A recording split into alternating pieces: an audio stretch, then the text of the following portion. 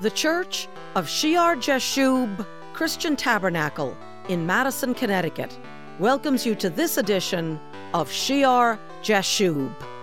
Hi, I'm Patty Scalzo, and I hope you have been enjoying the Through the Bible series that my husband, Pastor Greg Scalzo, has been teaching on heavenly authority. In the current sermon, Pastor has been discussing divisions in the church and has focused the message on 1 Corinthians. We've seen Paul rebuke that church for boasting in men. We've seen the contrast between true faith and human carnal religion. We've seen how all too often those in the church build tombs to God's servants, lifting up and adorning their name, but burying and ignoring the teaching God gave through them. And Pastor Greg gave the example of a modern liberal minister who falsely used the name of John the Baptist to condemn all of us who believe the Bible is God's literal word, labeling us as intolerant.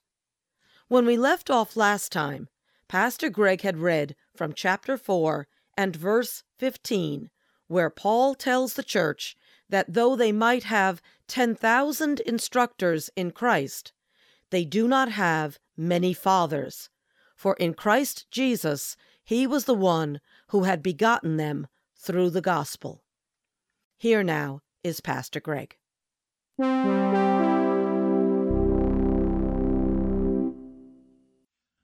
You have 10,000 tutors.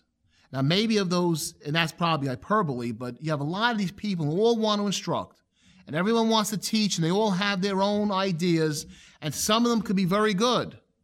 They could be those that really believe in Jesus and are instructing of the right things of the teachings of the Lord. And some could be instructors with hay and stubble. They just want the attention. They're not so good. They're not teaching the Word of God. They're not really changing it. They're just kind of neutral. And some could be drawing attention to themselves, like the Pharisees and the Sadducees. Some are troublemakers with good motives. They might really believe in Jesus Christ. They might really love the Lord. But, in their flesh, they were troublemakers before they were saved, and they just haven't changed, so they're troublemakers after they're saved, and they cause problems in the church. And some are troublemakers with bad motives. They just want to use the faith for their own extortion and self-indulgence. But Paul did the initial work. And he's saying to them, he says in verse 16, "Therefore I urge you, imitate me." No more boasting, no more saying I am of Paul, no more using his name. Rather, just do what I did. Become like I've become. Follow Jesus Christ. You ought to be in Christ. You see what I did. Follow my example. Do the same thing. Don't honor me with flattering words. Honor me by doing that which I taught you to do. And then he says in verse 17, "For this reason I have sent Timothy to you, who is my beloved and faithful son in the Lord, who will remind you," they need to be reminded, "of my ways in Christ as I teach everywhere in every church." It's open. It's clear. It's not some hidden secret mystery. He has revealed the mysteries of God. He shouted it out. Everybody knows what Paul thinks wherever they go. It's very clear, and Timothy has to come in and remind them. And isn't it something after 2,000 years almost of church history, how, again, God has to always remind all over again about the simplicity, the singularness, the purity of the gospel teaching. There is nothing new under the sun. He says in verse 18, "Now some are puffed up as though I were not coming to you, but I will come to you shortly if the Lord wills, and I will know not the word of those who are puffed up, but the power. For the kingdom of God is not in word, but in power. What do you want? Shall I come to you with a rod, or in love and the spirit of gentleness?" And you think back to chapter 2 when he tells how he first came there. In verse 1 he says, "And I, brethren, when I came to you, did not come with excellence of speech or of wisdom declaring to you the testimony of God." It wasn't with flattering speech. "For I had determined not to know anything among you except Jesus Christ and him crucified," the simplicity of the gospel. I was with you in weakness and fear and in much trembling, and my speech and preaching were not with persuasive words of human wisdom, but in demonstration of the Spirit and of power, that your faith should not be in the wisdom of men, but in the power of God. One thing about Paul, he says sometimes he had faltering lips like Moses, but when he's there, he gave a tremendous argument to the Athenians, and some got saved and most told him to go away. Paul could give wonderful logical arguments, but when he walked into the town, he walked in the power of the Holy Spirit. And that's one thing, those in fleshly human religion, they can have big buildings, they can have wonderful robes, but they will not have the power of the Holy Spirit. And Paul is saying here, there's this contest arisen in the church, and these different groups, and it's a contest really between the simplicity in Christ and worldly religion. And those on the side of worldly religion sound very good sometimes, but he's saying, they're puffed up by their words, but if I come to you in the power of the Holy Spirit, the kingdom of God is not a matter of words, but of power in the Lord. And what will happen if I come in and the Holy Spirit falls down upon those true believers, falls down upon him in rebuke of those who are using the gospel?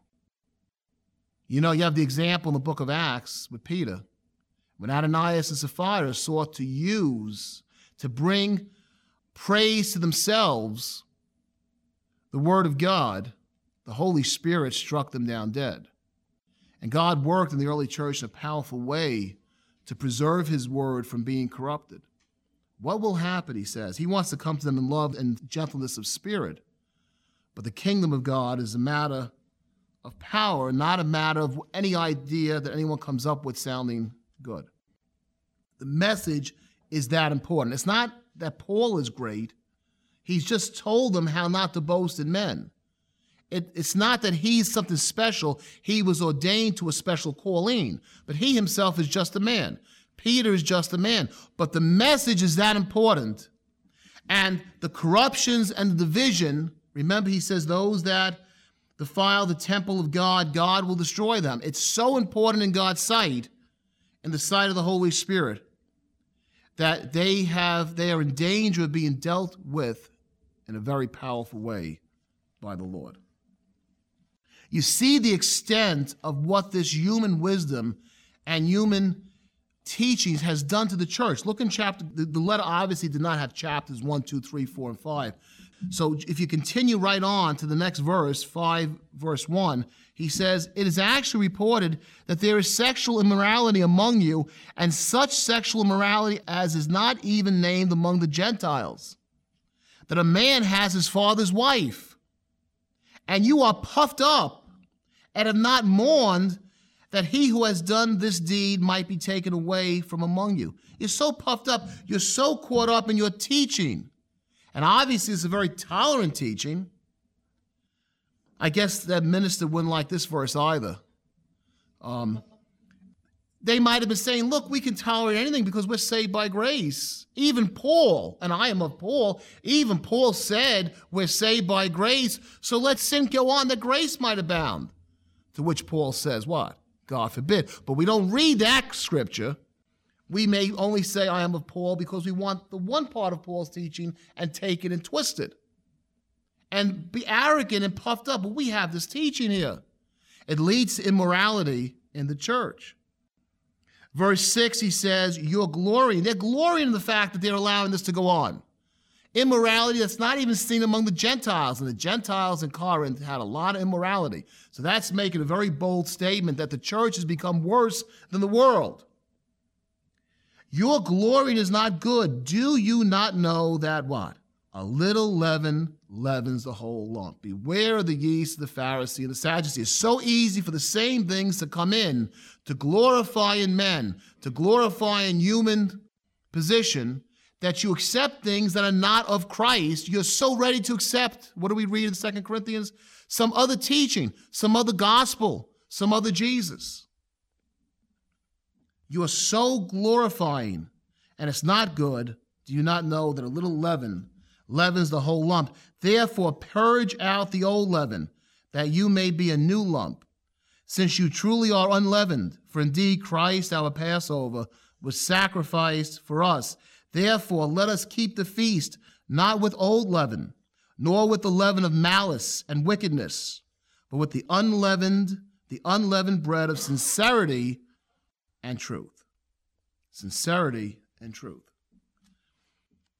We'll close with one last scripture, instruction from Paul to Timothy in 2 Timothy chapter 4. I'll read verses 1 to 5. And verse 3 has the key section. I charge you therefore before God and the Lord Jesus Christ, who will judge the living and the dead. Remember, Jesus is the judge. At his appearing, at his kingdom, preach the word. Be ready in season and out of season. Convince, rebuke, exhort with all long-suffering and teaching. For the time will come when they will not endure sound doctrine, but according to their own desires, because they have itching ears, they will heap up for themselves teachers. You have 10,000 instructors. Why? Their own desires. They want to do what they want to do. They have itching ears. They like to hear flattering words. They will heap up for themselves teachers. They will not endure sound doctrine. And verse 4, and they will turn their ears away from the truth and be turned aside to fables. But you, Timothy, you be watchful in all things, endure afflictions, do the work of an evangelist, fulfill your ministry.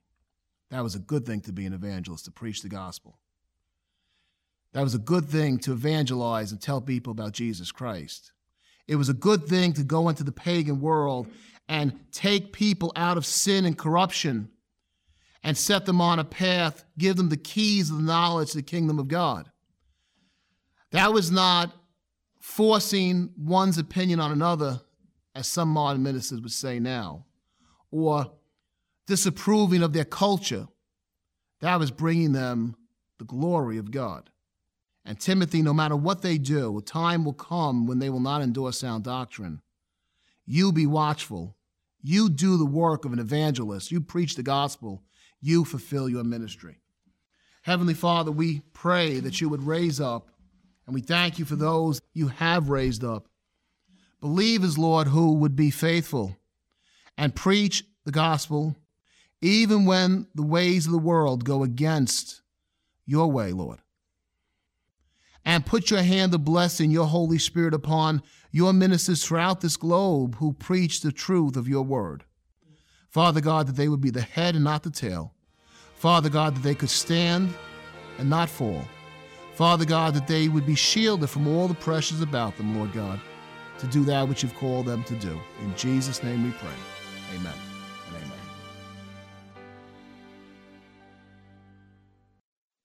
Our service time is 10 a.m. on Sunday mornings at the Memorial Hall in Madison, Connecticut. You can find maps and info about our services on our website at www.shiarjashub.org, as well as a library archive of programs that are sure to help you in your daily Bible study. The address again is www.shiar-jashub.org. Please join us next time for Shiar Jashub.